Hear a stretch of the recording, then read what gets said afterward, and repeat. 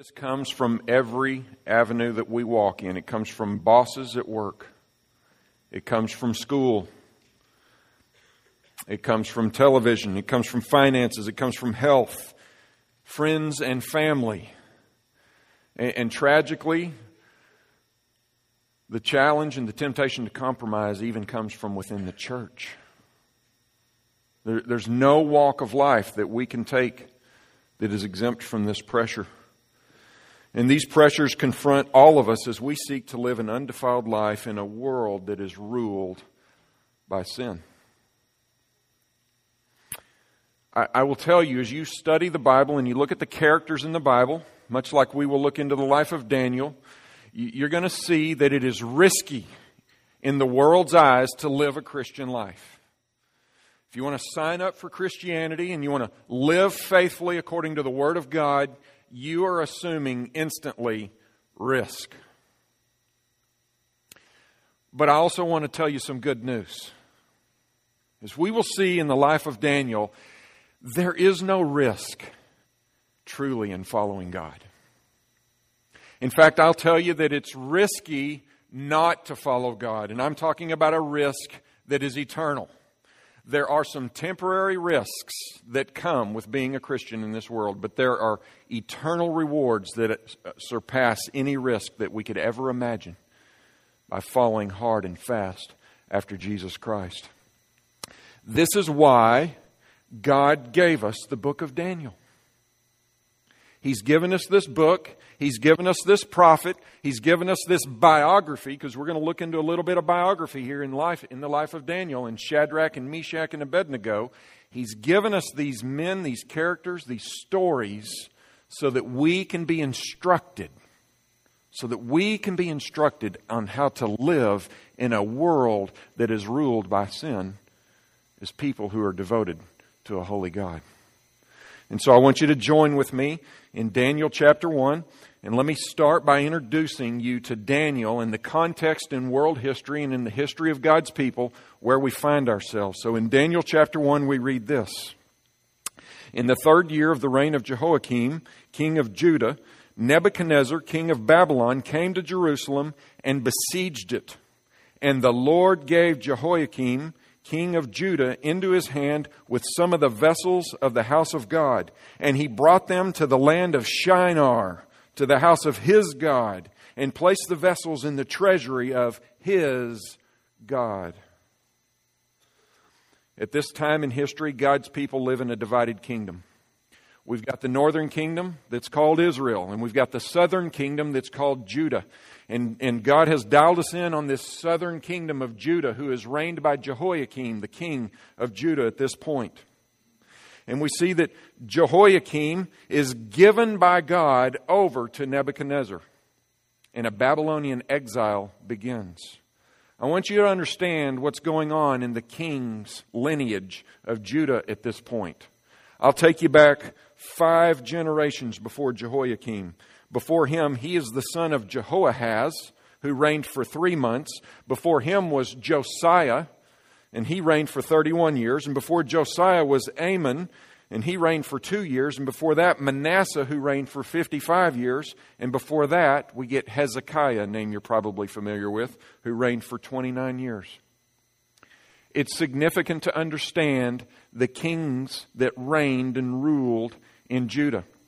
If you read through the book of 2 Kings, you will read each time one of these kings is identified, there will be a phrase after his name, and it goes something like this: and he did what was evil in the sight of the Lord. Or it will read like this: and he did what was right in the sight of the Lord. One of the great tragedies in the history of God's people, and one of the great tragedies in the history of Israel in this era that we're looking at, is these successions of kings, generation after generation, predominantly were populated with kings who did evil in the sight of the Lord. And the evil they did was they led people astray. They led people to worship false gods. They led people down paths of unfaithfulness to Yahweh. Jehoiakim was one of these very kings. In fact, if you looked into the history, he's reigning at this point before him, his father Jehoahaz reigned for only 3 months. He did what was evil in the sight of the Lord. But Jehoahaz was the son of Josiah, one of my favorite kings in the history of Israel. Josiah is the great reformer of Israel. Under Josiah's reign, they find the book of the law buried in the back up underneath the temple. They had been without the book of the law for who knows how long.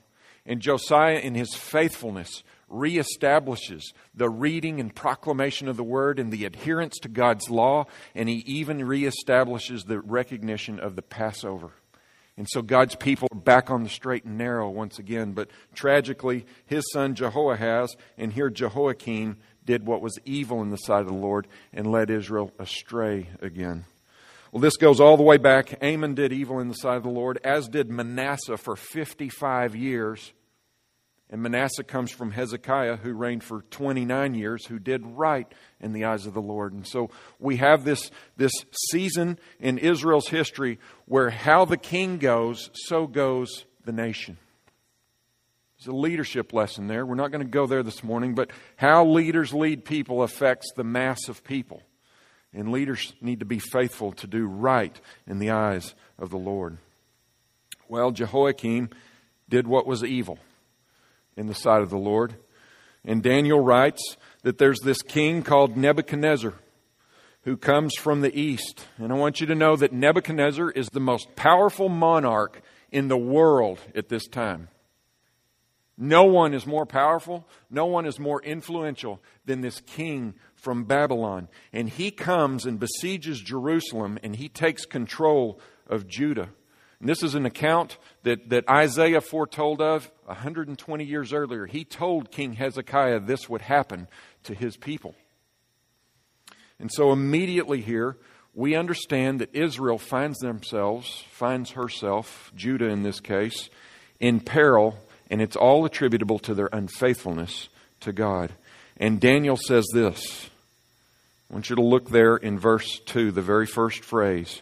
And the Lord gave Jehoiakim, king of Judah, into his, Nebuchadnezzar's, hand.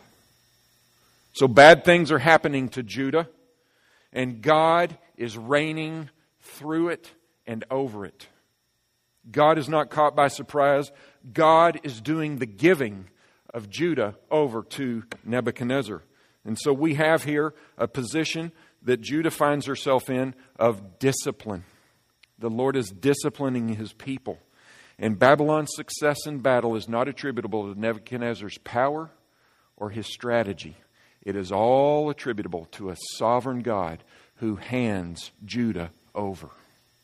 That's a truth that's going to be weaving itself through this entire book of Daniel. The sovereign God disciplining His people and causing good guys and bad guys to conform to His will so that His glory is established. Now let's look at what Nebuchadnezzar does by way of introduction, and then we'll move on. Nebuchadnezzar carries the vessels of God from the house of God and takes them to this land of Shinar and puts them in his treasury to his God. There's some interesting things happening here in the Hebrew. I don't want to get too deep here, but if you read this in the Hebrew, when he says he took the vessels of God from the house of God, the true Hebrew has a definite article before God. It's the God. And Daniel wants us to know that there is one and only God. And this Nebuchadnezzar took the vessels from the house of the God, Yahweh, and he removed them to the land of Shinar, and he put them in the treasury of his little g God that amounts to nothing in the grand scheme of things. And so real quick here, we see a delineation between God's people who worship the one and only true God and the most powerful man on the earth who worships one of many meaningless little g gods. And there's going to be conflict between these two gods throughout this book. And so Nebuchadnezzar, he takes these vessels from the household of God and he takes them to Shinar. Let me just tell you briefly about Shinar. If you read Genesis chapter 11, you will understand that Shinar is where the Tower of Babel was located. And this is Babylon. So Nebuchadnezzar comes from Babylon, sieges Jerusalem, and takes everything back to where the Tower of Babel occurred. So this is a wicked region. I want you to know that wickedness is at home in Babylon, where Nebuchadnezzar is taking the vessels of God, and in a moment we'll see that he's taking the people of God, to this wicked region. And Nebuchadnezzar takes them and puts them in the treasury of his God. Let me introduce you to his God. Nebuchadnezzar's God's name is Marduk. It is the bull calf of the sun god is what Marduk means. And Marduk is a god that they worshipped. And this Marduk had influence over weather, over vegetation, over magic, and visions, and sorcery. And this is a god that was worshipped so that wisdom would be had in all of these areas. And you can see that there is worship happening, not of the one true God, but of these man-made false gods. And so this is a very, very insulting thing that Nebuchadnezzar has done. He has taken the vessels from the household of God and he's put them in the treasury of Marduk, his god. And so here's where we go. We have this setting. We have this wicked king, this world power king who comes and besieges Jerusalem, not because he's powerful, but because God gave his people over to him for punishment. And we're going to look at three things in the rest of this chapter this morning. And here's what they are. Number one, we're going to see that Nebuchadnezzar strove very hard to compromise Judah's best and brightest youth.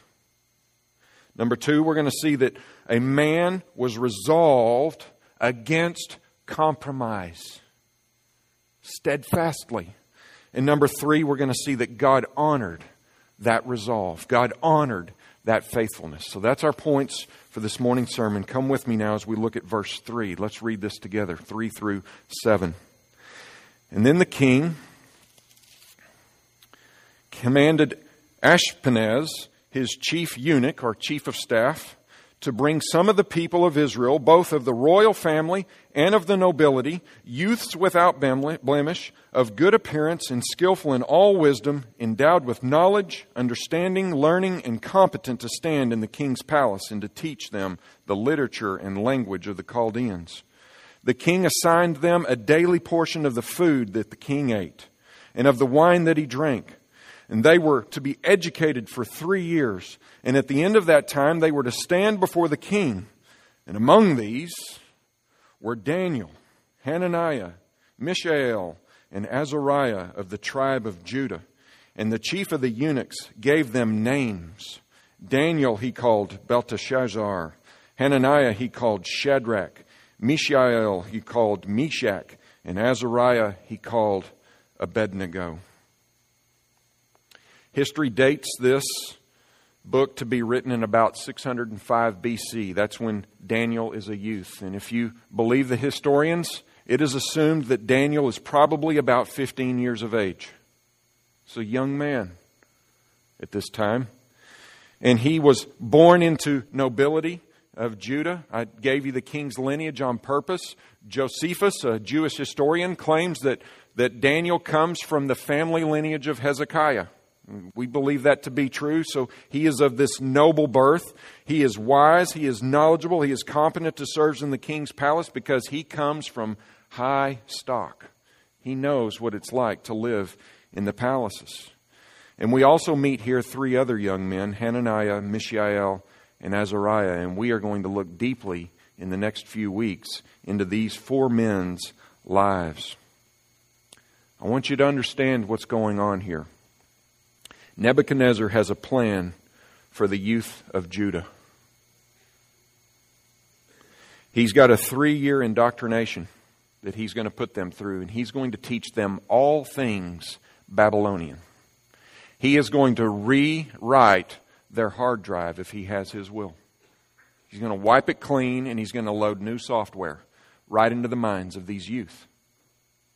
And he does it in 3 areas. I want you to watch this. Number 1, he goes after them intellectually. Nebuchadnezzar wants to indoctrinate the youth of Israel, of Judah, intellectually. And he wants to teach them the literature and the language of the Babylonians. Now let's pause for a moment here. What Nebuchadnezzar has done, notice, He has not taken all the people of Judah and indoctrinating them. He has taken their best and their brightest, their youth of noble birth, who are wise, who are good-looking, who are strong, and who have an intellect, and who have polish, and know how to live in the king's palace. He's taken the best and the brightest of Judah's future, and He's going to indoctrinate them, first intellectually, with the literature and the language of Babylon.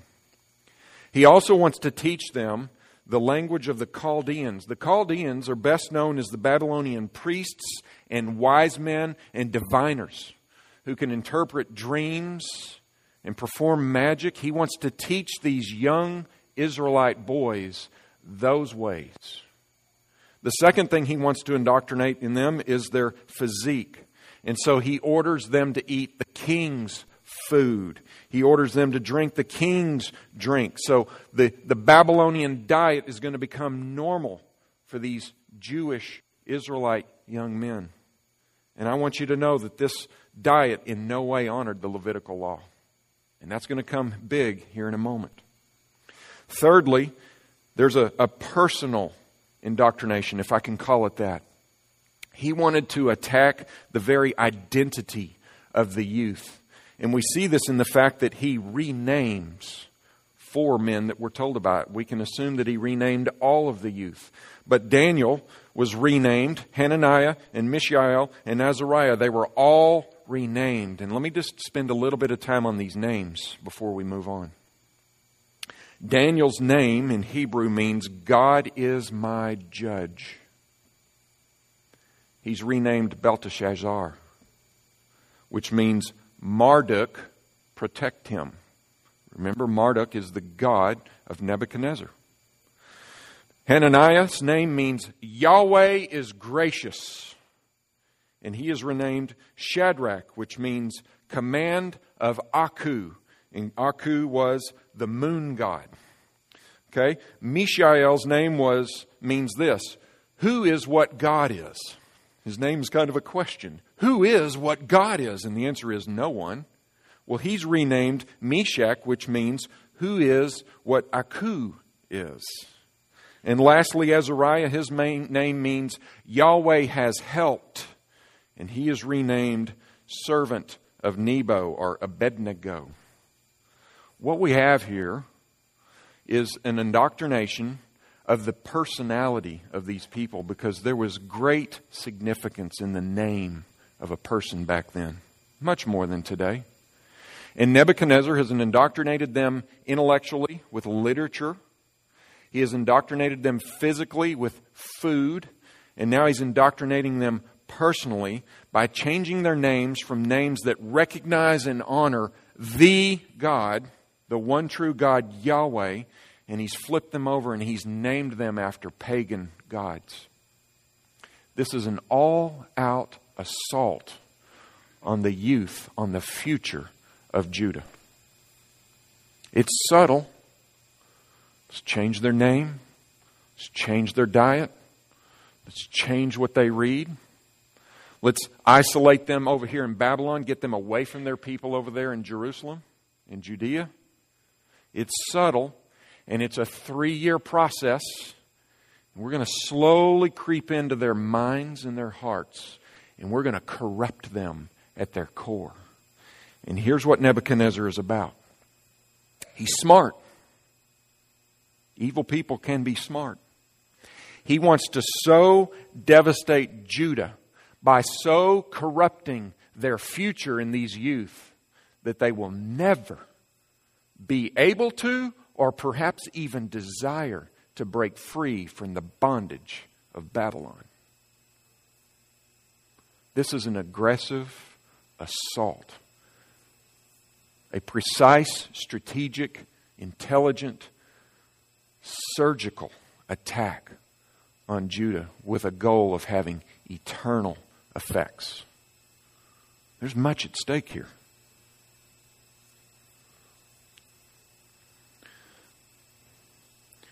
Judah's future rests on how these youth are going to respond. And they have been attacked in mind, in body and in soul. And I want to make an application here this morning. I want to make this very clear to us. Why are we studying the book of Daniel? I want you to know the world that we live in, the global world that we live in, is Babylon. We live in this place that Daniel was exiled to. We just went through the book of 1 Peter. And Peter opens his book saying, to the elect exiles. And we spent a lot of time through the book of Peter understanding that we are exiles in this world. Our citizenship does not belong here. It belongs in heaven for all of eternity if we're followers of Jesus Christ.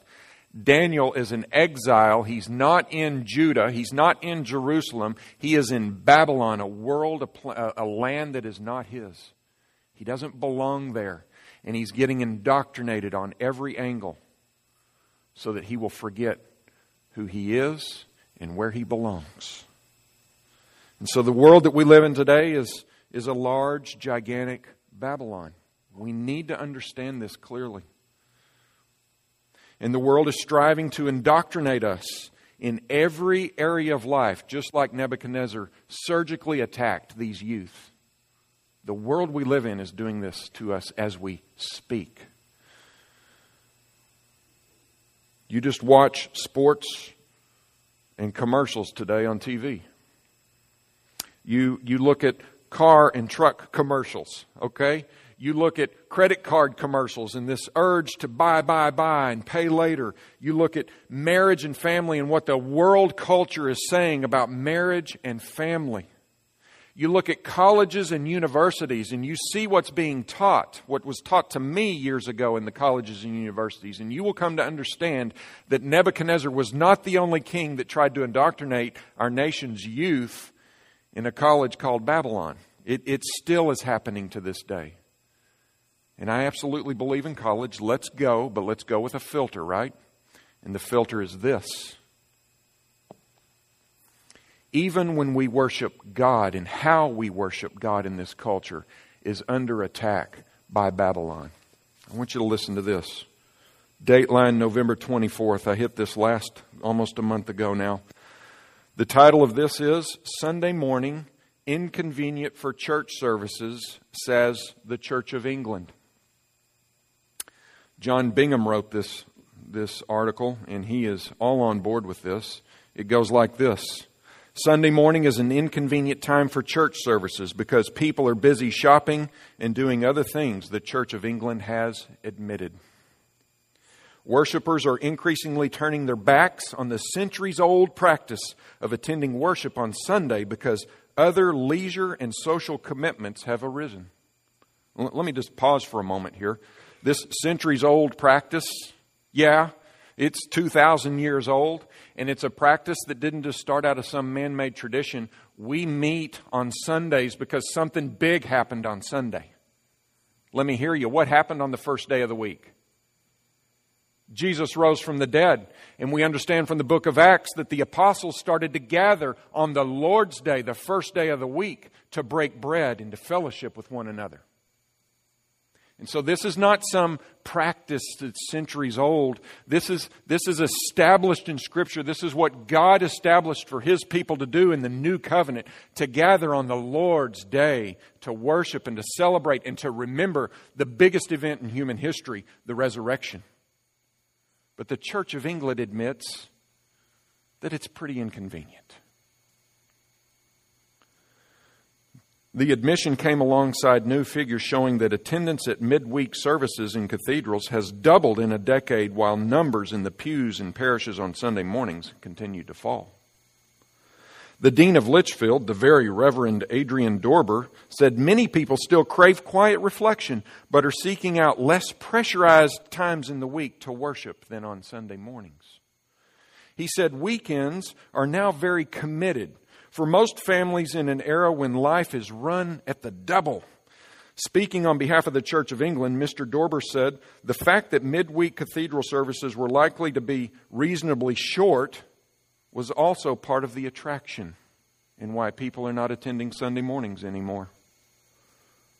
He said, people often squeeze them into very, very pressurized lifestyles. Whereas at the weekend, you've got commitments with children doing sport, shopping, household maintenance, and other things. Life is run at the double these days, and weekends are very pressurized and very committed. And taking out half an hour or an hour during the week is much more negotiable. It comes out of much more discretionary time than on Sundays. If you read on in this article, you see that within the Church of England, they have this movement called Fresh Expressions, and it's a joint enterprise with the Methodist Church, and they have started almost 2,000 alternative congregations in less than a decade. And these alternative congregations meet in pubs all over England. And they have 20-minute worship services to check off the list and get back into the priorities of life. Sports, shopping, home improvement. The culture in England, within the Church of England is admitting this. And I will tell you that this is happening in the Church of England because the Church of England has compromised on the Word of God. And when they gather, they don't open the Word of God. It's some vicar or some right reverend who stands up and pontificates his opinion about life. But when you open the living Word of God, that's worth coming to. And they've not done that, and so all their people are now beginning to forsake something as foundational to Christianity as a Sunday morning, Lord's Day gathering to celebrate and remember the resurrection of Jesus Christ and to look forward to the day that He returns. This article and this condition of the Church of England screams out they have no God other than themselves. They are not centering their lives around the Lord. They're centering their lives around their sports and their home improvements and their shopping. Themselves. Daniel didn't do that. And we will see that very clearly in the coming weeks and in the coming chapters. Now, one disclaimer. I do not espouse the greatness of Sunday morning. Josh and I didn't plan this, but Josh spoke strongly this morning about this being the best day of the week, right? The pinnacle of the week is the moment when we gather as a congregation to celebrate the resurrected Christ. I don't say this, and he doesn't say this for our job security. I promise you. This is not about us having a crowd here on Sunday morning so that we have something to do so that we can draw a paycheck. I promise you it's not about that. It's all about yours and mine, eternal security. We gather regularly at this time to secure our eternity. And we invite people to come so that they might secure their eternity, because without God, your eternity is insecure. And if you know Christ, you keep coming Sunday after Sunday until He comes again to rock solid solidify your eternal security. I preach not just for your security, but for mine as well. I'm listening to my own sermon. I've heard it all week, and I need to hear it again.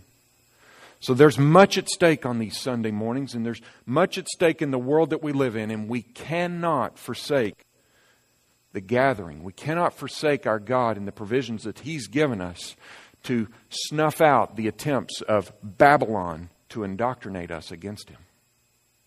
It's an urgent situation that we find ourselves in this culture. So, I don't offer this for job security. I offer this for eternal security. Buy it. Embrace it. Come. Bring others with you. They need this. Let's look now at a man resolved against compromise. We see that Nebuchadnezzar is trying to compromise the youth of Judah, and we're going to now look into the life of Daniel very specifically, and we're going to see that he is resolved against any form of compromise against his relationship with his God. So we pick up in verse 8, and here's what we read. But Daniel resolved that he would not defile himself with the king's food or with the wine that he drank. Therefore he asked the chief of the eunuchs to allow him not to defile himself. And God gave Daniel favor and compassion in the sight of the chief of the eunuchs. And the chief of the eunuchs said to Daniel, I fear my lord the king, who assigned your food and your drink, for why should he see that you were in worse condition than the youths who are of your own age? So you would endanger my head with the king. Then Daniel said to the steward, whom the chief of the eunuchs had assigned over Daniel, Hananiah, Mishael, and Azariah, test your servants for 10 days. Let us be given vegetables to eat and water to drink. And then let our appearance and the appearance of the youths who eat the king's food be observed by you. And deal with your servants according to what you see. Daniel was resolved in verse 8, the third word in verse 8. I want you to circle that in your Bibles. Daniel was resolved that he would not defile himself. Christian, what resolve do you have to protect and to grow your relationship with the God? It's the first Sunday of a new year. We are in the age of the year where we make New Year's resolutions. Daniel was resolute. Daniel resolved. Daniel had a purpose for his life, and he stuck to it. Tonight, when we gather, I'm going to spend a little bit of time on New Year's resolutions. I beg you to come. Should we have them? Should we not? If we should, how should we? I'm going to put in your hands a tool that's going to help you address this issue of New Year's resolutions. Please come this first Sunday night of the year and load up on this. I'm going to give you a great tool, I think. But I want you to, as a result of hearing this morning and what I'm going to say tonight, I want you to be a Christian who is resolved not to defile yourself in Babylon. That's the purpose that God's given us this book. In Daniel here we see that he's resolved not to defile himself with food and drink that comes from the king. What's going on here? Well, it's probably real simple. I don't think we need to get tricky here. The meats that Nebuchadnezzar is offering probably do not fit the kosher diet that was prescribed in the Levitical law. Probably got some pork and catfish going on here, right? Okay? Daniel says, I will be steadfast. I will not defile myself. I will keep my God's law. So I'm not going to eat it.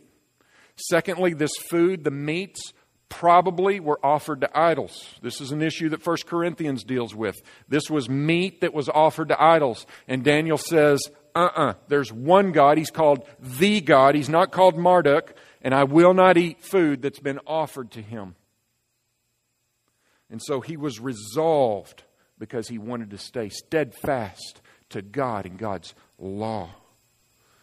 And Daniel's reaction, as we see in this passage, is monumental on three fronts. Listen to this. Listen to this. Three fronts. Number one, Daniel was very, very decisive. He wasn't wishy-washy. He didn't waver. He didn't ponder for a moment. The Bible says, but Daniel resolved that he would not defile himself. He was decisive, and he did not linger there in temptation's presence. If you read through the New Testament, you ought to look up the word flee, and every time, you ought to see how many times we're told to flee sin. Daniel fled it.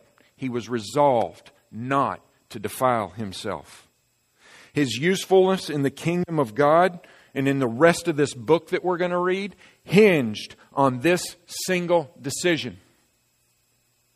If he caves here and he takes in this food, we don't have the rest of the book of Daniel. And Israel and Judah does not have a prophet that's encouraging her through the Babylonian exile. So his decision is humongous.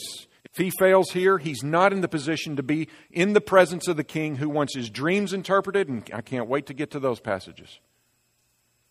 He's going to be there because God honors his faithfulness and puts him in positions to influence even Nebuchadnezzar for his will. Daniel had no room in his life for compromise. And I just want to shout out to our youth. We're talking about a 15-year-old guy here that's swept out of his homeland and taken in exile into Babylon. And I want you to know that decisions that you make, they're small scale today compared to decisions you're going to make 10 years from now.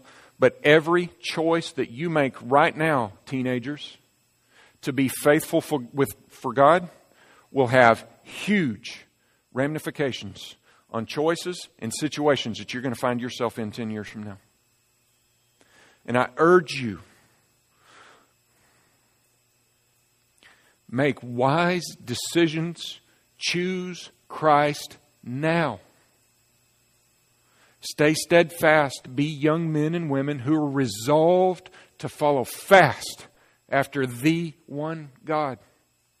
And you will find yourself in places and in situations that you never dreamed of. Places of honor and places of trial. And in those moments of trial, you will find strength that you never dreamed of, because here in the early days of your life, you practiced being resolved after God. So what you choose today will impact where you will be tomorrow in massive ways. There's not an adult in this room that will disagree with me. And I think they can all say with me to you, choose God and be resolved to follow fast after Him now. And we're going to help you do that. We're going to help you do that in the youth ministry. We're going to help you do that next weekend in a retreat. We're going to help you do that on ski trips, on mission trips, wherever. We're going to teach you how to be resolved like Daniel to follow fast after the one God. And we're going to do that while you live in a Babylonian world that's wanting to indoctrinate you against God at every turn. We're with you, okay? Follow Him. Daniel, secondly, was modest. He was not an obnoxious, crusty, self-righteous Christian. I am not going to eat that food. Dirty old skanky catfish. He didn't do that at all. He's modest.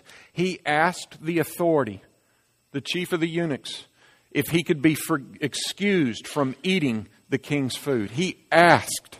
He respected the authority. And don't forget, Judah was given over to Nebuchadnezzar. This is authority that God has put over Judah and over these youth. And so Daniel, even in this moment, doesn't get snarky with the chief of the eunuchs.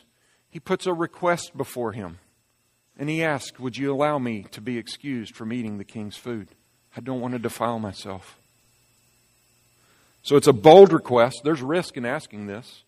But he does it with humility and modesty. And watch number 3. Daniel was confident in his request. He was not self-confident. This wasn't I'm Daniel and I'm bigger than this and you just watch me. You watch me eat vegetables and see what happens. No, he was confident in God.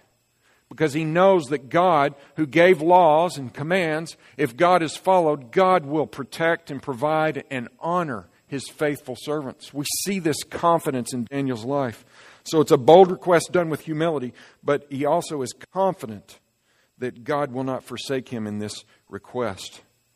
And whatever the outcome may be, he trusts God with that outcome, even if it means a flogging or a death. So Daniel did not persuade the chief of the eunuchs. As we see here, God gave Daniel favor in the eyes of this man. God did it. And Daniel trusted Him for it.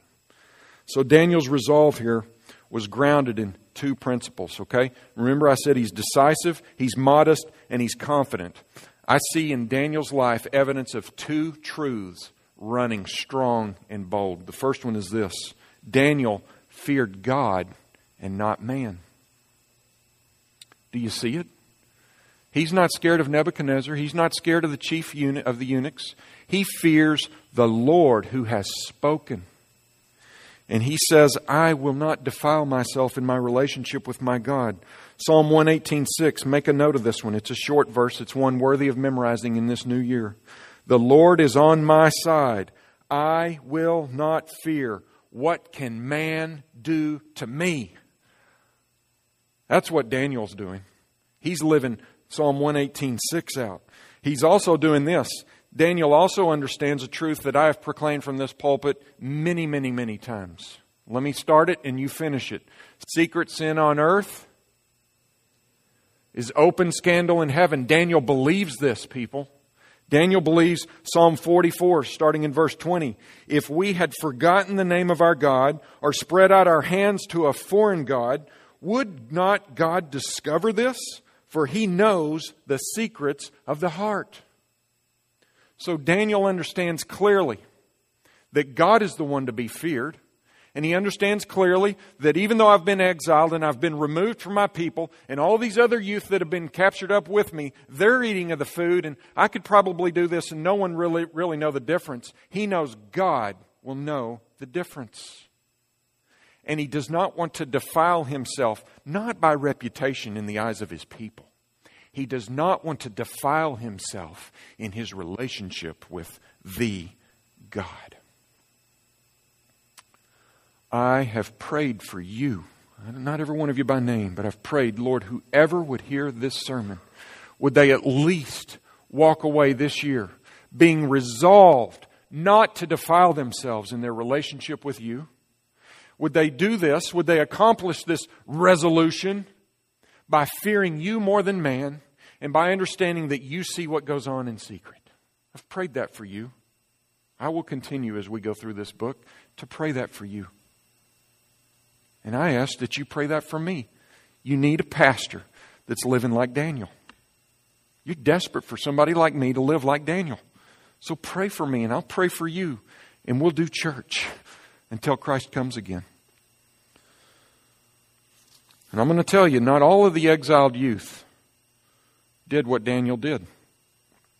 We see evidence of it because Daniel said, hey, they're going to eat that food. You stack me up 10 days later against what they look like, and let's see who's more buff and more strong and more intelligent and more bright. So we've got a whole bunch of youth that caved in and ate this defiled food. We got 4 that didn't. That's all we know of. So sometimes it's lonely to be a Christian in Babylon. We're not lonely here, are we? Huh? Are we lonely in this room? No. We have each other. We gather every first day of the week. We're not lonely here, but we're going to leave here, and there's going to be moments in the halls next week you're going to be lonely. Remember Daniel and his testimony to being resolved to live in a way that honors the Lord. Let's look at what God does to Daniel and these 3 in response to their faithfulness. Verse 17. As for these 4 youths, God gave them learning. God did it, by the way. These are not just brilliant guys. God gave them learning. God gave them skill in all literature and wisdom. And Daniel had understanding in all visions and dreams. And at the end of the time, when the king had commanded that they should be brought in, the chief of the eunuchs brought them in before Nebuchadnezzar. And the king spoke with them. And among all of them, none was found to be like Daniel, Hananiah, Mishael, and Azariah. I love the Hebrew names there, by the way, and not the Babylonian names. Therefore they stood before the king, and in every matter of wisdom and understanding about which the king inquired of them, he found them 10 times better than all the magicians and enchanters that were in all his kingdom. All the followers of Marduk, who sought Marduk for wisdom and understanding of visions, Daniel and the 3 amigos surpassed them 10 times. And Daniel was there until the first year of the king of Cyrus. These 4 received learning. They received skill in all literature. And they received wisdom. And where did they get it? They got it from God. Not from a diet. Not from just tough, independent, resolute John Wayne-ness. It was given to them by God because God honored their faithfulness. When they said, I will not be defiled, God said, I will provide for you. And Daniel got something that the other 3 didn't. He also got understanding in all visions and dreams. And let me tell you, that's going to play big in the rest of the book of Daniel. That is massively significant. A faithful man, resolved to follow fast after God, is put in a position and endowed by God to accomplish immense things that have an eternal impact. So immense that 2,600 years later, we're here this morning talking about it. That's big. And it will be talked about again and again and again until Christ's return. We also see that Daniel is given 70 years of influence. That verse 21, Daniel was there until the first year of King Cyrus. Daniel is going to stay in Babylon through different reigns and rules of different evil kings. And he's going to exist in that place for about 70 years. You trace this to about 535 BC. So from 605 BC to 535 BC, that's when all of the book of Daniel happens. He's given 70 years of service in God's kingdom. And he's been given millennia of service in God's kingdom as we read about him today. So let me ask you this. How do you view your trials and your temptations as you live out your life in Babylon? Because we are in Babylon. Babylon existed in the Garden of Eden, and it's existed ever since. Okay, this world is Babylon. How do you view your trials and temptations in your daily life? Are they nightmarish inconveniences?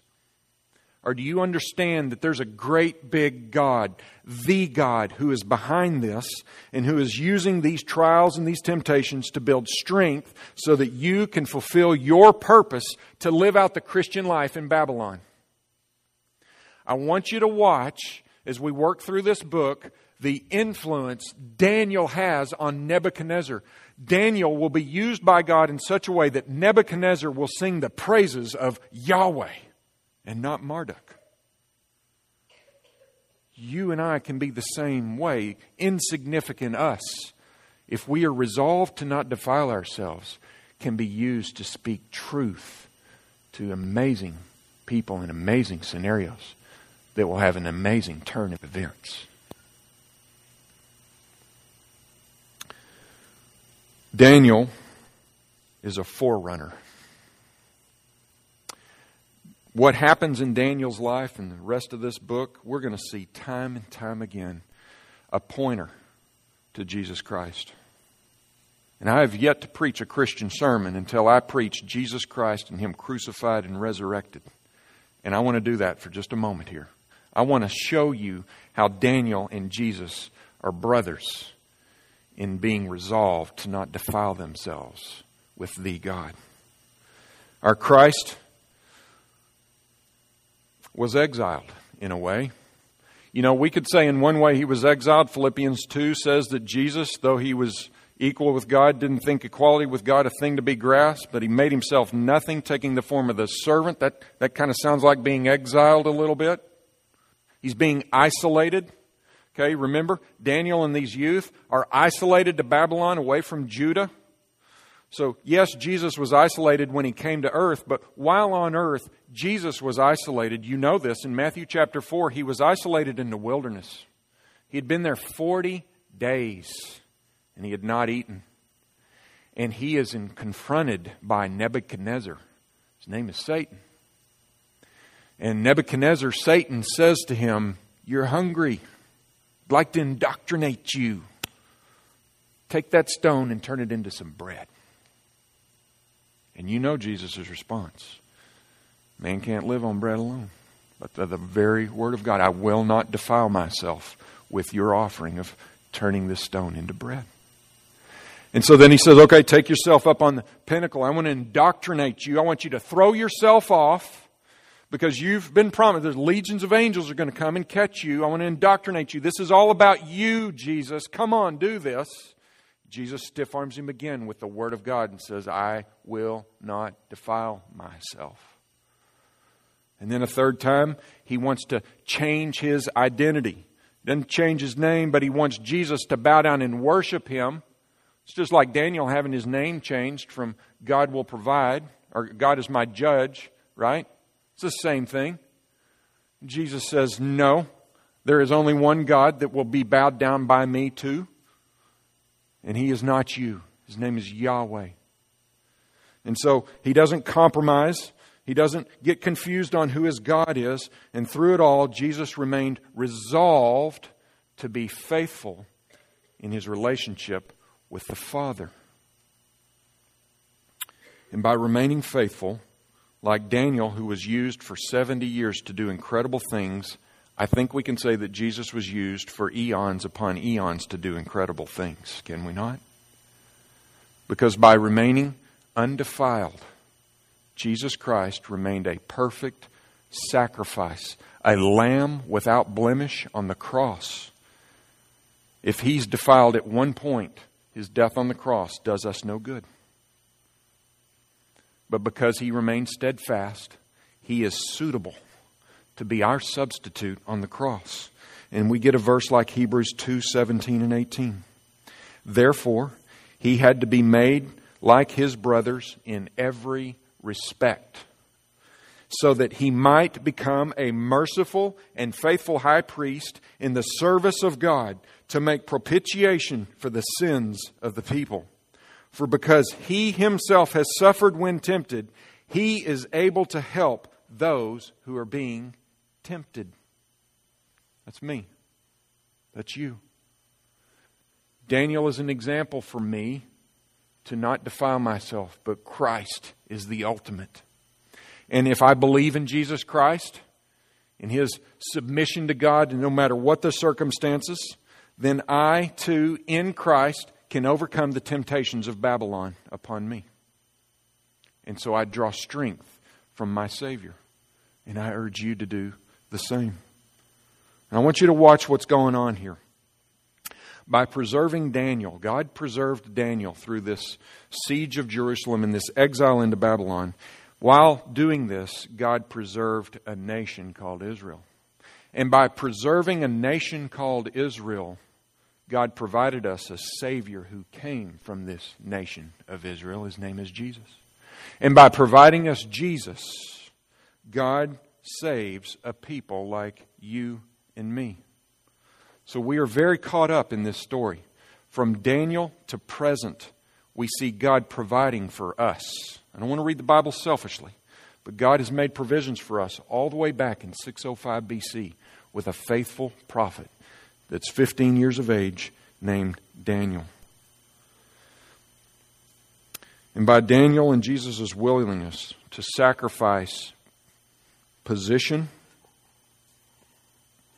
privilege, reputation, comfort, they sacrifice those things to have a pure relationship with God. They show us how worthy and noble that lifestyle is. And they show us that God is faithful, because God rose Jesus from the dead on the third day. God seated Jesus at His right hand, where Jesus sits today, and God will send Jesus back again. His efforts to not be defiled have been rewarded immensely, and we can have confidence and trust too that our efforts to live undefiled in our Babylonian world will be rewarded as well. So here's the question. How devoted are you to the God?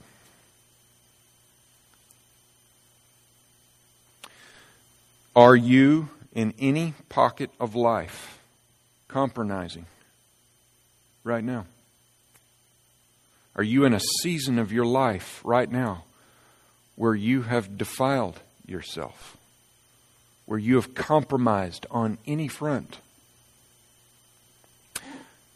New Year's resolutions and New Year's turning over to a new calendar year, that's a good time to stop and take a quick audit. And the source that we audit from is this. Is there any part of your life that has been compromised against this? I urge you this morning, I urge you to devote today, and I need you to come back tonight to hear the rest of this. I urge you to make January 4th of 2015 a day of audit so that you can live the rest of this year out undefiled and uncompromised. And let's start that now. Tyler, I'll ask you to come forward as I'm about to pray. I want us to take some time here to just do this quiet, personal audit. And I want you to go to the Lord, and here's some things that you can do. You can take time today to audit your relationship with God by praying. And here's 2 things that I want you to pray today. And I really want you to do this. And you'll come back tonight better prepared. I want you to pray and ask God to show you where in your life have you compromised. And it might be something giant, or it might be something really small, but compromise is compromise. You ask God, show me, Father, have I compromised in my relationship with you? And I believe that if you pray that earnestly from your heart, He's going to show it to you.